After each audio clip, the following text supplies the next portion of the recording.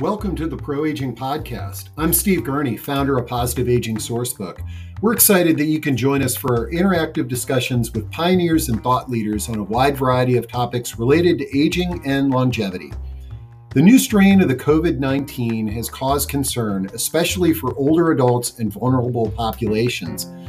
Today we have a discussion that was live and interactive with lots of questions to better understand the medical and pharmaceutical data and implications. We're going to have a talk today with Alan Dappen, MD, who is the founder of Doc Talker Family Medicine, and Michelle Fritz, who is a geriatric clinical pharmacist. So let's jump into the discussion. Here, and I am going to welcome our two panel members, Dr. Dappen and Michelle Fritz, to the stage. And our first order of business is getting to know the two of these folks a little bit better. And then we're going to dive into, this whole COVID Delta variant thing and what we can do for ourselves, for our loved ones, for our clients to be better prepared. Let's do ladies go first today, and let's get to know Michelle first, and then I'll go to Dr. Dappen.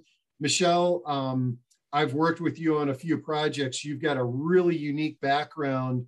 Share with folks, who you are and what you've done in your career leading up to what you're currently doing. Thank you, Steve. I'm so glad to be here. And Dr. Dappen, so glad to meet you today as well.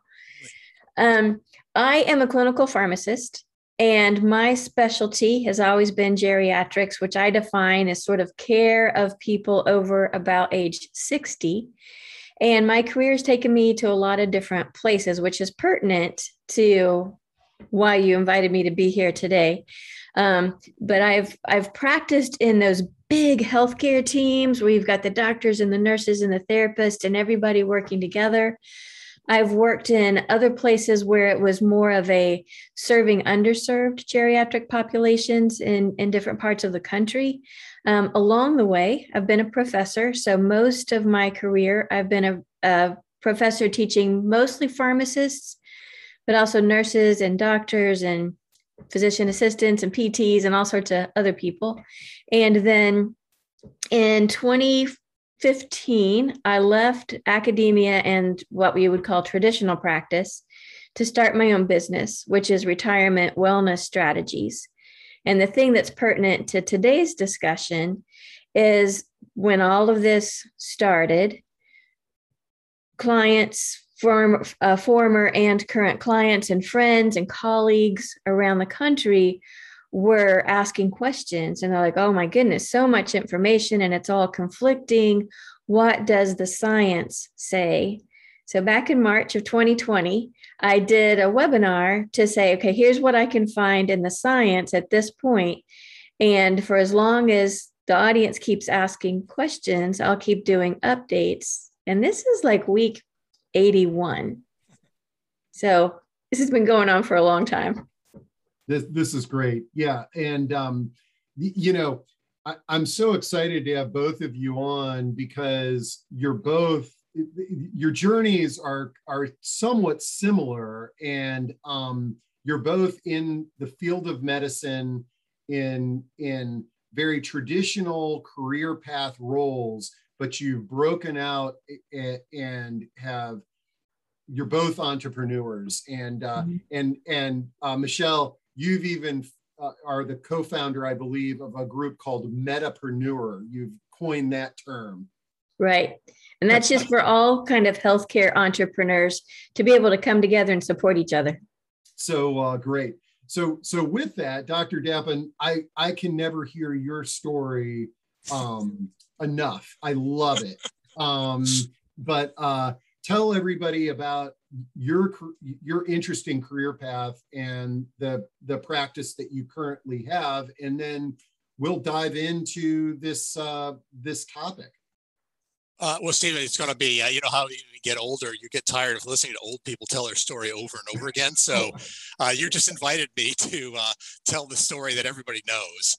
But about 20 years ago, I got frustrated with healthcare and left the traditional Church of Health with the most common idea of how telemedicine could revolutionize medical practice, to do a communication-centered practice rather than an office-centered practice. So the theme is not that you don't need to be seen, or you don't need to be come to an office periodically, but that most of medical care should go through a communication system between doctors and patients first. And then if you need to be seen, that should be arranged. But literally 50% of all things could be handled through a phone call or through any other methods of telecommunication. And so I've been out lecturing and being rejected from journal articles with many reviewers saying it's a ridiculous idea, and frequently called, given lots of disparaging names at medical conferences where I've talked. And then as soon as the pandemic happened, of course, everybody screamed, let's do telemedicine. And I was like, okay, I guess. And now maybe you'll understand it a little better. So that's one of my unique sides of our story of starting a traditional medical practice. It's really just an old-fashioned idea of a doctor and a buggy and an office, and my buggy is my car, and a telephone, which is my cell phone, right? And just doing an old-fashioned kind of medical practice. So I do house calls.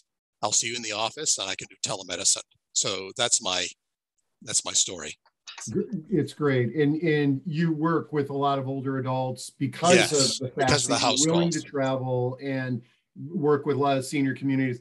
Full disclaimer: Dr. Dappen is me and my wife's physician, and so I'm always talking about you. And what I remember you said at one lecture, you had, when you started practicing as a doctor, you saw that there was 4 staff members required for every doctor in a practice. And that doctor was seeing people for like 2 to 3 minute periods of time.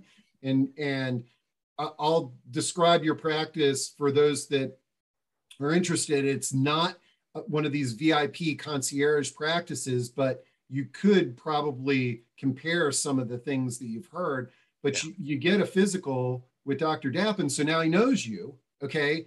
And then basically you can call him, text him, and like he said, he has the opportunity to go on the computer, do a little bit of research, and come back to you with an answer, as opposed to the pressure cooker of standing there in front of your doctor and he's got to answer a question without doing any research. I can't imagine how hard that is in your profession. So it's really cool. So I know I'm babbling here and nobody's here to listen to me talk, but thank you, Steve.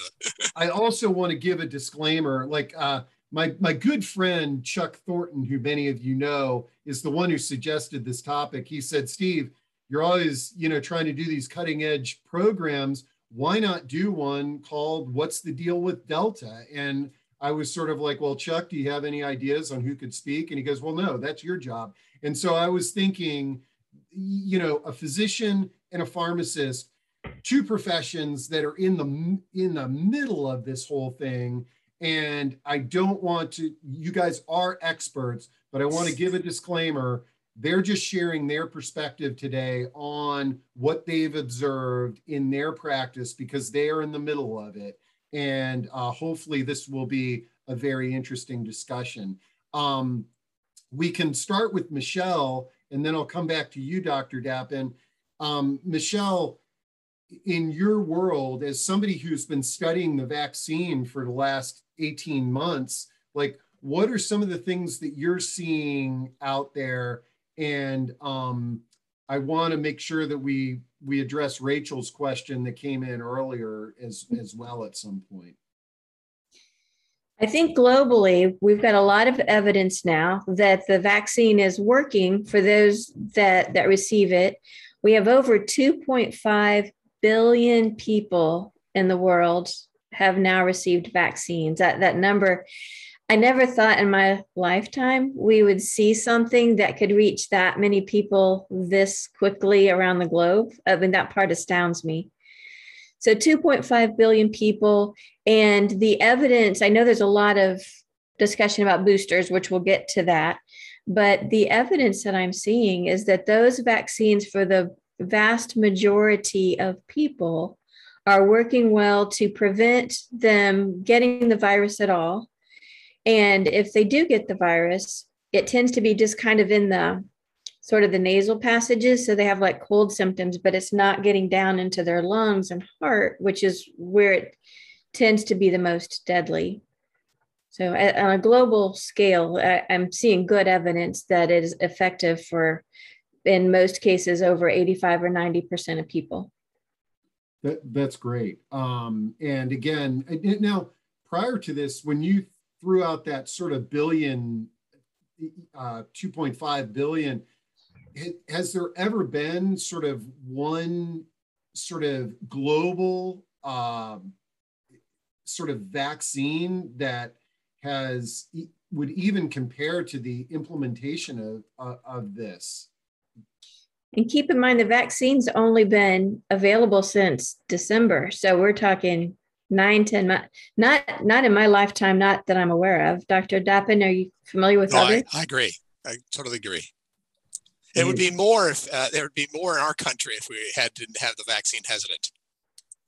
Yeah, and we can dive into that, but let's jump over to Dr. Dappen. You can riff on some of the things that Michelle may have introduced, but what I'm you're sort of feet on the street. You've got these clients that are coming to you. Some are probably catching COVID, vaccination, the older adults. What are some of the words of wisdom that you're offering to your clients, especially older adults, as we move into the fall? Well, so I think that, I was actually very optimistic that the pandemic was going to end once the vaccine got rolling. And actually, I'm on a pandemic relief committee at my religious institution. And I was actually writing to tell everybody they should disband the pandemic relief committee because it was silly to get into all this hair splitting. And then the Delta broke. And then I'm starting to see patients of my own who were vaccinated showing up who had converted to positive reactions to COVID. None of them got seriously sick, but enough to go, okay, this magical belief system of mine that with the pandemic's over is wrong. And unfortunately, the Delta variant has a transmission factor of 6. The standard COVID is thought to transmit to 2 to 3 people. So every infected person will, on average, something called an R factor, will transmit it to 2 to 3 people. But the Delta is at a 6 right now. So that means every infected person, on average, will transmit it to 6 people. So it is twice as transmissible. It does not appear to be more deadly. That's the current status that I've heard, is that it's still killing a lot of people, but it's not worse than the standard one. It just transmits better. So unfortunately, we've had to go back to wearing masks a lot more in the office. And I'm just trying to get everybody who's not vaccinated to have a brief discussion. And I've wasted a lot of wind trying to tell people to go get vaccinated. And, unfortunately, most people are. But we've had to go back to a lot of precautions again with mask wearing. Yeah, with something that's that contagious, I guess not just wearing masks in your office. I mean, it's sort of like just wearing masks because have you seen many patients that are vaccinated and do have? We've had 4 total in the last month or two that were vaccinated that turned positive. Again, none of them got sick very seriously. Right. And, I'm knocking on wood here. I say this every day. Since the pandemic started, we haven't had a single person with COVID enter the office. So that's partly a stroke of luck. And it's partly that we do telemedicine. So anybody who needs to be seen, we are talking to them first. And so if they have any symptoms at all, we are testing them out in the parking lot. And it's just a stroke of luck so far. I've been in a few house calls where people had COVID. And my wife had to move out of the bedroom a few times. But besides that, so far, none of us have gotten sick. And we've been able to keep the any floating virus that we're aware of out of the office. So So now and this is for both of you, but as I'm listening to Dr. Dappin speak, I sort of feel like COVID might be moving into the way that we looked at the flu prior to all this happening is that people die from the flu, okay? It's contagious. You know, when we have the flu, we need to stay away from people. You know, never in our wildest dreams did we think that the world had the capacity to wear masks. And I mean, none of us had quarantine in our vocabulary, but now it's something that we know how to do.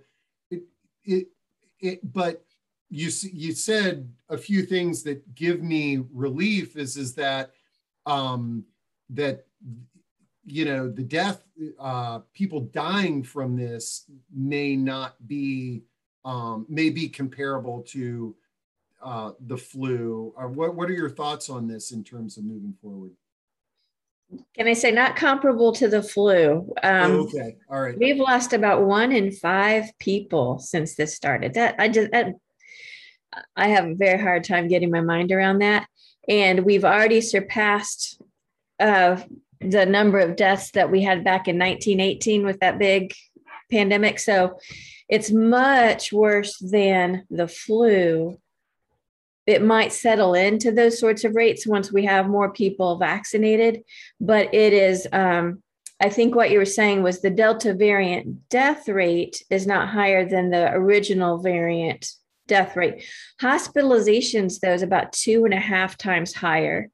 That people that contract Delta are more likely to be in the hospital. I'm trying to look for that ray of sunshine here. I know. Yeah, but in any event, okay.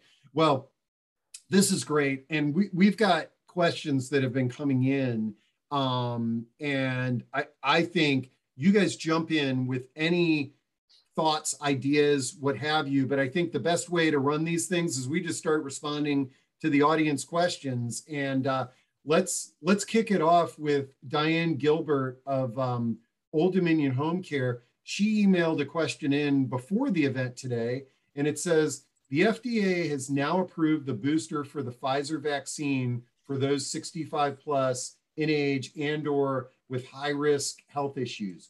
What are the thoughts of the panelists on receiving this booster? What data is being reviewed to determine this recommendation? And will the Pfizer booster be effective for all people, no matter what the brand of vaccine they initially received? Diana, great question. And I'm hoping that our panel members have some thoughts on this, but if not, we can ponder it. Dr. Dappin, you want to go first? No, I want you to go first. Well, it is a great question. And this is talk about things that are moving. The Centers for Disease Control, I anticipate, or I'm hearing, is going to come out with a further statement on this today. It feels like if these vaccines were horses, that Pfizer's winning the race right now, because they're the first to be authorized for children over 11. They're the first now to be authorized for booster. But the question, we know that Moderna is collecting all of the same data and is anticipated that we'll be able to look at that data very soon. And then Johnson & Johnson's just a few weeks behind that. So whether your vaccine, if you were vaccinated by Moderna or Johnson & Johnson, will have authorized boosters, I think we'll give it a month, and I think we'll know that. So that's one thing. Another one is that the data is, we know as we age, our immune system in general, not necessarily everybody, but in general, our immune system's a bit weaker. And we know that certain people are more at risk because they're exposed to it all the time, like Dr. Dappin. And so my understanding of what has been proclaimed here in the last few days, still all the people that are known to be immunocompromised, that list came out a few weeks ago. And then people over 65 and people who are kind of essential and exposed frequently. And there's quite a list of teachers and doctors and different people on that list. At this moment, have been authorized. And my understanding of the reason they didn't open it to everyone is that the data didn't show that at 8 months, your immunity from the vaccine just poof disappears. At the data that they were looking at so far is that for most of us, those vaccines are still working as they should. Okay, well, great overview there, Michelle. Any thoughts on boosters? My only comment to add to that is I've been very disappointed from a discussion standpoint in the scientific community, the lack of discussion about COVID antibody levels and its meaning in protection. So most of the time in all other vaccines, we can measure an antibody level. It can go from 1 to 1,000, so anything less than 1 would be a negative test. So we can measure whether you've had chickenpox in the past by looking at an antibody level, and that antibody level has some predictive value for your future getting an outbreak of the infection again. And so somebody's got this data, but no one's talking about it. And it's very frustrating to me because I think there's a lot of unique individual nuances in everyone's life of, yes, I need to get that vaccine because my antibody levels are X or Y. And there's no discussion about this at all. And I'm quite discouraged that there isn't a more nuanced discussion on this rather than just, so what they're doing fundamentally is just the simple answer. We'll just cover these groups and everybody should go do it. And it's not that it's necessarily wrong, it simplifies things, but I'm a little frustrated that, that there's not more scientific nuance to the question. And this may or may not be a good lead in to the next question that I've got on the list from Mary Snyder. And she says, would you please address natural immunity? I've never heard of this term, but I can certainly, does that relate to what you were just talking about there, Dr. Dappin? Is that some of us yes. have? Okay. So yeah, and the antibody levels being measured, there are different kinds of antibodies that are measured for COVID. And so the traditional one from the vaccine is called spike protein antibodies. And that is the one that is the measurable antibody that's being watched for the vaccine. Whereas the standard IgG antibody, there's a COVID, and I know there's several others. I'm only aware of 2 or 3 of these kinds of, and each of these numbers may mean slightly different things. So, but yes, you acquire a more robust reaction to the natural infection. And so you get antibodies that go up for, and numerous neutralizing antibodies. So you actually probably develop so in certain parts of the world, they have decided that getting a natural infection is worth the equivalent of 1 vaccine, just to simplify the discussion. And so certain places are saying, okay, if you've been sick, then you should go get 1 vaccine. Whether, again, everybody's playing different scientific theories on this.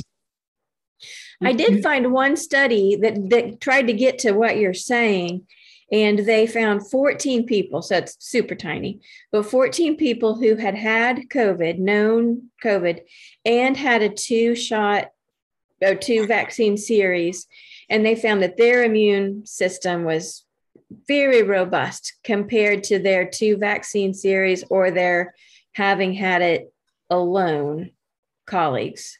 So the natural immunity plus the vaccines in these 14 people was superior. And I've heard that, again, I haven't seen the numbers, but I've heard that if you had natural immunity and you get vaccinated, it boosts your immune levels 10-fold above what you got as a natural infection. But part of this is, at least from some levels, and this is where I feel like it's disingenuous at some levels, because let's pretend your immunity for not getting sick is 100, just as choose your IgG antibody if it's 100. So you get the vaccine or you get sick and your immunity goes up to 300. Well, going to 3,000 doesn't change the fact that you still can't get COVID at 300. So that it boosts your system 10 times means, okay, that sounds great, but it might be irrelevant because you still can't get COVID because you've already got a level that's going to protect you anyways. So that high level might protect you for a longer period of time, but it doesn't mean that you necessarily need to be be rushing to go off to get an extra vaccine. That's not necessary. And that's kind of the question. How long does natural immunity last? Correct. I haven't seen real solid data. And how long does vaccine immunity last? And that's where all the booster conversations are coming in. Right. Great. Wow. Okay. These questions are coming in fast and furious here. And let's see. Somebody asks how to get family members and people in your circle of contact to get on the same page of understanding, or at least going to the same sources for their information and help with decisions to guide our choices so we can help take of each other and protect all based on the complications and multiplication of confusions. Well, the person that asked that question, we will have a video of this recording that you can share with your loved ones, but I'm curious at any guidance that our panel members can offer in terms of places to go for data or communicating. I'm assuming what she's asking is the vaccine hesitancy, people that are hesitant to get vaccine, people that may or may not agree with wearing masks. Any words of wisdom that you can offer to this person? Well, I'm going to just say the traditional ones, so I'll just take a segue. If many people that have told me they don't want to get the vaccine before the FDA approved it, one of their reasonings was, I don't trust that the FDA hasn't approved it. And my comeback to that was, if they did approve it, you tell me you didn't trust the FDA. So I don't buy it at all that just because it hasn't been FDA approved, that's the reason. Because I'm sure you would take the opposite stance. So I would say, yes, I'm going to tell you, go to CDC, go to the Virginia Department of Health, go to credible websites that have a track record of trying to be on it. They don't get it always right every time, but they are trying their very darndest to do it. And the public health centers that are working on this are not trying to be disingenuous. So I agree. And if you, Dr. Dappen, I don't know if you know this, but if you go to your website, there's a link to Dr. Kevin's podcasts. And when you get to his page, there's a video that addresses that, how to talk to people that are vaccine hesitant in a very respectful way. So I appreciated that video. Oh, okay. Well, let me drop Dr. Dappen's website in there for everybody, and they can check that out. Let's see. Okay. Anne asks, is the annual flu a SARS variant like C19? It's another coronavirus. It's kind of in that broad family of types of viruses, but I wouldn't call it another SARS. Okay. And let's see. Thanks to one of our early meetings, we learned that some doctors and nurses and health professionals, these were given special approval, and some doctors have license to practice. Some have license to give care in 50. Okay. This is a telehealth question. And the person is asking that some healthcare professionals can provide care across state boundaries. Dr. Dappen, maybe could you speak to that? Any comments on providing telehealth to people in other states? How does that work? Well, so this is a really hard question. So the American Telemedicine Association for years has tried to, so what happens is each state has its own set of rules. So I am licensed to practice medicine in the state of Virginia, but I am not licensed to practice in the state of Maryland or any of the other 49 states, which means that one of my patients, if I know who you are, I'm allowed to take care of you in a different state. So that interaction already occurs. But if I don't know you and you're calling from a different state, then I'm considered to be practicing medicine without a license in that state. So if you called from California, you're a stranger, and I call you in Prozac, I could be technically taken to court for practicing medicine without a license in the state of California. So the American Telemedicine Association has been trying to simplify this by making it so that a doctor who's licensed in any state could take care of people from in any different state. there was a brief period where they actually opened that up, to my understanding, so that doctors could call across state lines, even to patients who they did not know. But I had heard that that restriction was going to be closed down again, and I don't know the details of what's happened with that discussion and where it's at. And I know some professions have gotten further with opening those doors than others. Pharmacy's done a terrible job. So we're restricted to the states where we're licensed. I did not realize that cooperative among physicians had perhaps changed. So, well, what's hilarious about it too is if you're in Maryland and you call me on a telephone, and you're my patient, and you know who I am, and I know who you are, I'm allowed to take care of you through a phone. But if I actually visit you in Maryland and see you face to face, that's considered against the law, because I'm not licensed to actually practice in the state of Maryland. So these rules were built many, many decades ago, way before the idea of telemedicine even existed. So they've got a lot of catching up to do, and a lot of headwinds against all these different groups that are trying to protect their own interests, including state medical boards. Along those lines, there are things I've been calling COVID blessings. And my platform is a telehealth platform as well. And people were struggling with it because I work mostly with people well over 60. They were struggling with it. But now during COVID, there have been many incentives for people to get very comfortable with using these video platforms. So in some ways, it's opened the possibilities. And to your point, the rules now really need to catch up, because talk about the toothpaste out of the tube. It's not going back. Great. And I see our next question is from another pharmacist who is I'm a big fan of, and that's Emily Shoemaker with Vaccine Valet. She's an entrepreneur as well. And she asks, what are your thoughts on getting IgG and IgA and IgM antibodies before getting a booster? And if you guys, if one of you can decipher what that is, that would be really good. And I'm going to drop Emily's website into chat for those folks that don't know about the Vaccine Valet.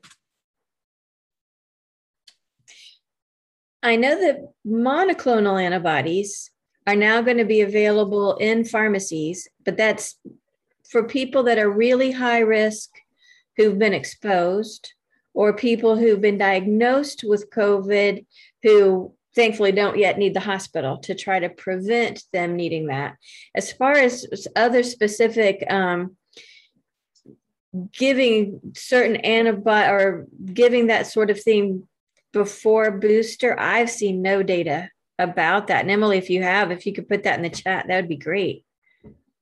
I agree. There's a lot of theoretical concerns with that, but I haven't seen any data. And a lot of times those theoretical concerns don't end up being valid at all in actual clinical testing. So they probably could be mixed together without much issue. But theoretically, it could cause enough symptoms that you need to actually do a study on that question. And I don't know the answer. Yeah. Okay. Let's see. Adele Logan Galan. I sometimes botch her last name. She says, I work with the elderly and have been vaccinated. Should I get the booster? I want to make sure that my clients are protected. My understanding from what the FDA has said is that you do fall in that category. Sorry, I didn't mean to cut you off, Dr. Kaplan. No, I was going to say, yes, you should get the booster, I think. Let's see.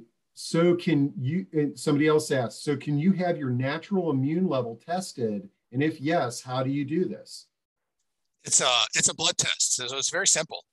You just have the doctor write an order for getting the blood test. And some labs, I don't know, I know there's sometimes Quest, some of the big labs will allow you to order your own tests. Sometimes if you just go in and say, I'll pay cash.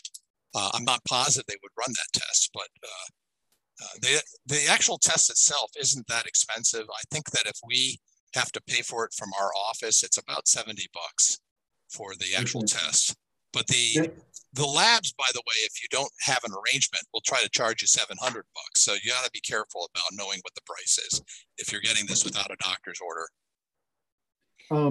And out of curiosity, when you have this natural immunity tested, can it only be tested on the Delta variant or COVID, or is it sort of, oh, Steve, you've got great immunity for all things? It's actually specific to every infection. Yeah, so okay. you have to tell people what which IgG antibody level you're looking for, whether it's chickenpox or measles, hepatitis. They all are uniquely different. Is it possible to have a blood test and test for several different things, or is it one test, one thing? I think they do run panels. Different laboratories have panels that can do. I know in the hospital, when people get hospitalized and they don't know what it is, I'll sometimes see reports from the hospital of the infectious disease person ordering a panel of antibody levels to try to figure out if anything pokes up in a way that lets them know what it might have been. There's still individual tests, but you get a bunch of them. Exactly. At once. Yeah. Well, and we know the Theranos or whatever that company was that was going to prick our, Good story. Yeah. Boy, it's a great story, sad isn't story. it? Yeah. It's a sad story. Yes. Okay. Andrew Fernberg says, is the Delta variant perhaps the last one affecting us? Are there any other variants still out there? Yeah, that's a great question, Andrew. And I'm curious how our panel would answer that. Well, it's fortunate that the coronavirus, this particular thing, mutates a lot slower than flu vaccine or flu virus does. So in that way, it's fortunate, but it's still given enough replications over time, it does create variation. So I'm sure there's a statistician out there that can tell you how many replications it takes before you're going to get an average mutation. But it's as long as we keep letting this thing spread among humans. I sometimes kind of in a whatever these bad humor things are, is think I should wear a T-shirt of thank you for freeing COVID because it's making me busy. Like Free Willy. Let's free these viruses. They deserve to live. Let them go.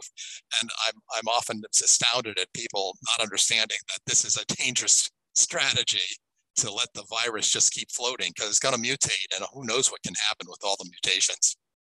Right. And some mutations are going to be more dangerous and some aren't going to be a big deal.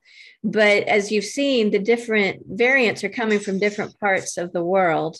And decades ago on an airplane, I read a book called The World is Flat, and how we're not contained kind of by our continent or our country anymore. And this is proving it. Oh my goodness. It might originate or be found for the first time in another part of the world, but it's going to be here in no time. So I think we're far from seeing the end of variants. Okay. Well, good question anyways, Andrew. I know you're looking for positive answers. Okay.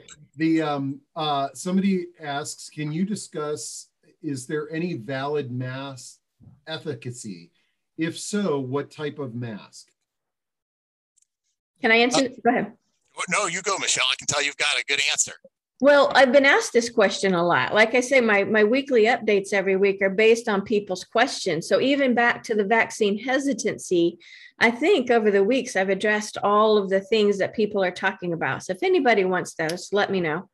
But with masks, there's a few variables.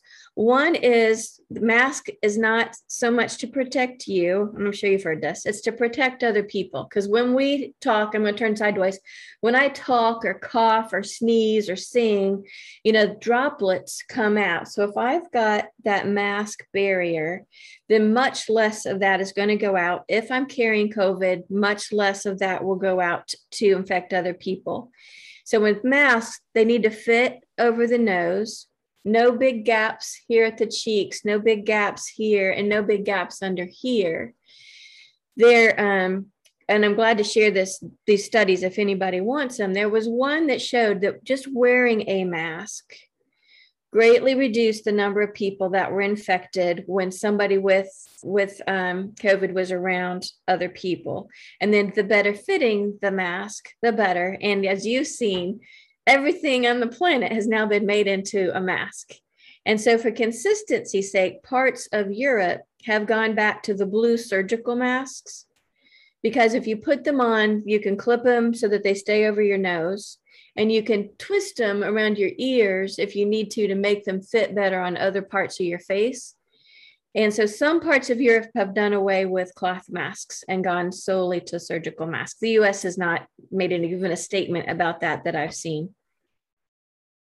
I think in the breakdown and the post-analysis of the COVID vaccine, one of the biggest regrets will be not being better about public education about masks.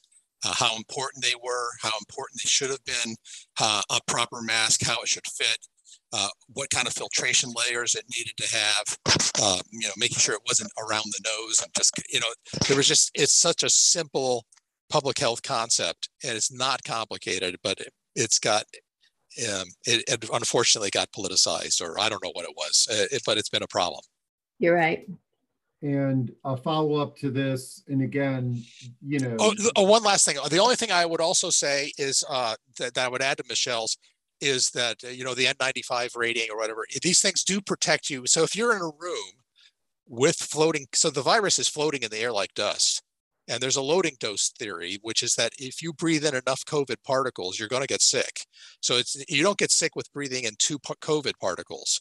So if you breathe in 2 particles, you're not in trouble. If you breathe in, we don't know what the loading dose is, but the estimate is maybe 1,000 particles.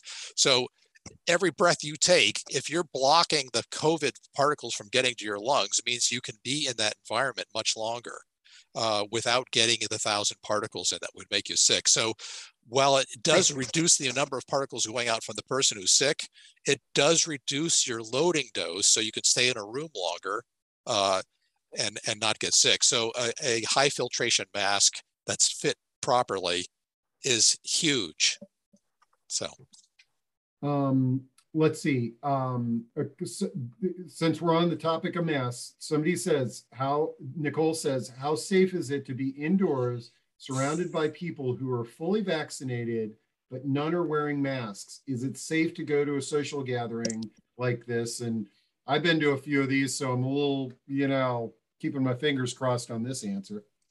So this is one of the reasons I'm mad that we don't have any data about antibody levels, because some people, myself included, are often in environments where there's lots of people unmasked who have been vaccinated. I wouldn't want to be in a room for more than just a few seconds, or make sure if they weren't vaccinated. But yes, not knowing, does my immune levels of 1,000 make a difference compared to somebody who's 200? And you could give people much better advice to this question, whether it's safe for them to be in that environment or not. Okay, so that's really good. I mean, it's something for us to be aware of. As you had said, 4 of your clients have been vaccinated, but have had in that scenario, a lot of people, I would still argue, if you're in that room for very long, 20 or 30 minutes, you probably want to have a mask on. Yeah. Okay. Yeah. Let's see. Somebody asks, what information do you have about any deleterious side effects from the vaccine? Yeah, the most common have been the symptoms you get anywhere from a few minutes to a few hours after the vaccine and lasting up to 2 days. So fever and achy and lethargic, and similar to what some years you kind of get from the flu vaccine. As your body is building that immune system, then you're going to feel that. Some people have found it to be more with the second vaccine, because you've already got a level of immunity and now your body's recognizing it and building more. Certainly, there are some cases like with the myocarditis, pericarditis. Last I saw, like 1,200 cases have been identified, mostly in young men. So from teenagers to into their 30s, but that's at a 30 million doses, similar to the clots that came out. I hope everyone appreciates that when those things were identified, immediately scientists they're looking at it, they're studying it, they're making sure they understand, trying to identify who might be at risk so we can catch them before they get the vaccine, and not to belittle this. I mean, if you're that case, it's super important to you, but we're talking small numbers out of 2.5 billion people receiving the vaccines so far. And I think all those I may be wrong about this, but I know that the majority of those myocarditis, pericarditis symptoms resolved, and they were fine in the long run. Unlike, unfortunately, the clots that occurred, cerebral clots that occurred with women, where that is definitely a life-altering event. So that can be permanent. Mm-hmm. Again, it's a very low risk, but that was a tragedy. Yeah. Great. And then let's see, Emily Shoemaker has a couple of things. First, to clarify, she wanted to say, getting blood tested for those antibody levels in the body before getting the boosters. Oh, getting tested, not giving. Okay. Yeah. Okay. For her previous comment. But then she also asks, how would a doctor write the prescription for a blood test that measures natural immunity? How would you do that? There's a standard COVID antibody test that's an IgG COVID antibody, and which is different than the spike protein antibody, which is associated with the vaccine. Excuse me. So the standard IgG COVID antibody tests often will go up with people who've had natural infections, whereas a spike protein antibody is the one that's more specific for the vaccine. Right. Now, a free way to get a yes/no answer, I don't think you can get like the level of immunity. Oh, it's true. CVS. Is to go give blood. And so then somebody gets blood and there's a benefit to that. And if you've not been vaccinated, they could tell you if you're carrying natural immunity. If you've been vaccinated, it can't sort it out. I think CVS was also offering the IgG, what's called a qualitative, meaning yes or no answer, whether your antibody's positive or not. Mm-hmm. And that is sort of leads into this next question that said, could you talk about over-the-counter tests to see if you have COVID?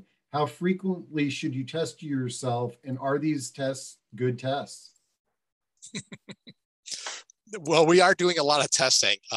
There's the standard rapid test and the slower and the PCR. They're both nasal tests, or you can swab in different places. But one test, the rapid test, is available in 15 minutes, and the slower test you have to send off to the lab. It takes several hours or a day to come back.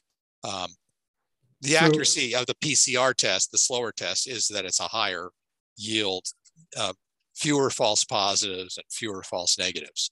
But, now, I'm kind of curious about this one. So I haven't done the over-the-counter tests that you can buy. But one thing's for sure, you've tested me, Dr. Dappin, and man, there's no way I'm cramming that Q-tip up my nose with the force that you do. That's not a very good endorsement for me there, Steve. No, you're very gentle and caring when you do it. But my thought would be that, like, how important is that? Because if I'm taking a home test, somebody doing that on themselves is it very important to get that up there and get an appropriate sample? Well, I think that there are ways. So sampling does make a difference. So how you sample, so if you don't do the test right, you don't get enough particles on the swab, you're not going to get the correct answer. So, but there are probably other ways. This is something where time and multiple studies could improve your knowledge. But you might be able to blow your nose and push a little bit of mucus forward and swab very shallow, and maybe that's as accurate as going in deeper. There's no question there's going to be particles near the exterior, but we go deeper just to make sure that we've actually got an adequate sample. Oh, that's great. Yeah. Okay, and then here's a couple of follow-up questions to things. I know that we've said this a few times, but what is the name of that natural immunity test? If you can just say that one more time. It goes by different names, but I think you could just say COVID IgG antibody. Okay. And then another follow-up. That's the natural one. Yeah. Let's see, just confirming. So when you are donating blood, you could potentially ask the person, is that what you were saying? You could make a request for that antibody?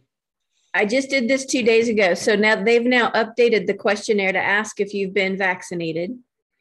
If you say no, then they will automatically check you for antibodies. So then if doing it through the Red Cross, you can log back into your portal and it will tell you if you are antibody positive or negative.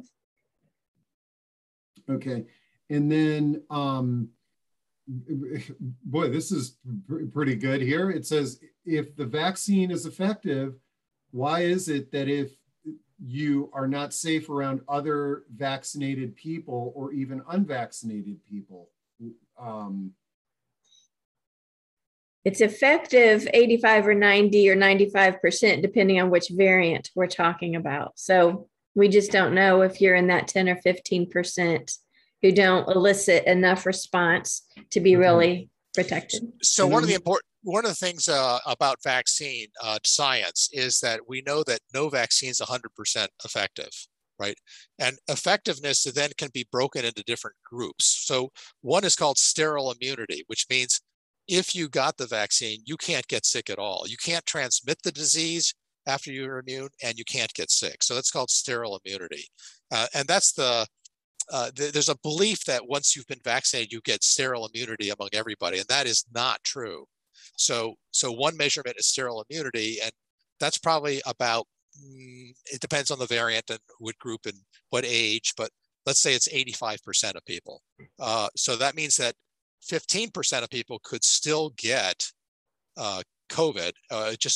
The next question is, once you get COVID, if you have some level of immunity, do you get seriously sick? And on that one, we've been able to show that the vaccine's very effective. Even if you got sick, the chances of hospitalization and death are very significantly reduced.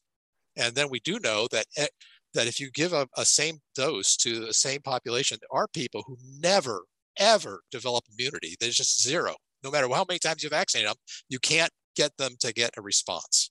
And there's a certain percentage of people that happens to with all vaccines. So this is just part of vaccine science and well understood. What you try to do is create herd immunity, where you have enough people that are vaccinated that it's hard for it to spread in the herd of all the population. Okay. And that protects those people, like you just said this, but that protects those people that can't be protected through other means. Right. Okay, let's see. It's about 5 minutes to 1. Got a few more questions here I'm going to get through. Funeral homes and funeral directors have cared for and buried many people and many family members who passed away from coronavirus. Any comments about funerals and embalming and viewing bodies and attending these wakes and funerals? So, well, I guess it's like any indoor. I'm not sure other than the risk of other people, certainly the person who's dead is not the risk at that point, because they're not shedding virus, because it's spread through breathing. So it's other members in the community who are at that funeral. Yeah. Just, so it's like any other typical gathering. Yeah. Exactly. Let's see. So should you get tested for the antibody natural immunity before getting the vaccine? From the data I'm seeing, no, but I'll give the caveat. I don't know how much of this is my personal opinion and how much is study, so clarify if you disagree. But if you've just had it, give it about 90 days before you get the vaccine, because I've known a number of people who just got over it and got the vaccine and had a pretty big response because their body's fighting so hard between still shedding the original virus and now eliciting a response to the vaccine. And my only comment too is that, and again, I don't know what the right answer is, but I have quite a few people who've had COVID and are reluctant to get the vaccine because they don't want to get a severe reaction. And in that group, I just encourage them, well, you probably can get away with that for a while because you already have some natural immunity. We don't know how it'll last, but 8 months, a year, you've got enough time to worry about getting get vaccinated. I still think you should get vaccinated a few months after getting sick, but but you're probably okay to do that. But if you're going to do that, you're going to wait, go get your antibodies measured to make sure that you actually have an antibody response that's there and is protective to you. Good point. And when I say right after, I mean people that got the virus, they're still kind of sick and they get the vaccine, they're overlapping. I don't think it's a good idea to overlap it. I think that's correct. David asks, is there a difference between testing positive and being sick with COVID? Yes. So testing positive, you can test positive. A, it can be a false positive, obviously. Mm-hmm. Secondly, the trick with this virus, and it's not unique to this virus because this is how all viruses work, is that you are contagious many times way before you are getting sick. So we think that the window of days where you're before you actually develop symptoms, where you're actually shedding virus, can be 2 to 3 days before you actually show sick. And then there's a group of people, and this is the really vexing part of this, which is why viruses are so hard to treat, to stop, which is a group of people who shed virus and never, ever get sick. They just, so I always say for every Johnny that you're pointing at school saying it's Johnny's fault that he brought this to school, how dare his parents brought him, there's a Sally somewhere in that audience too, and those kids who never get sick, and she's spreading the virus and playing with everybody, and she never gets blamed. So. Especially with the Alpha, the original variant, I think we saw that a lot, that some of the people carrying it never even knew they had it because they had no symptoms. Yeah, yeah.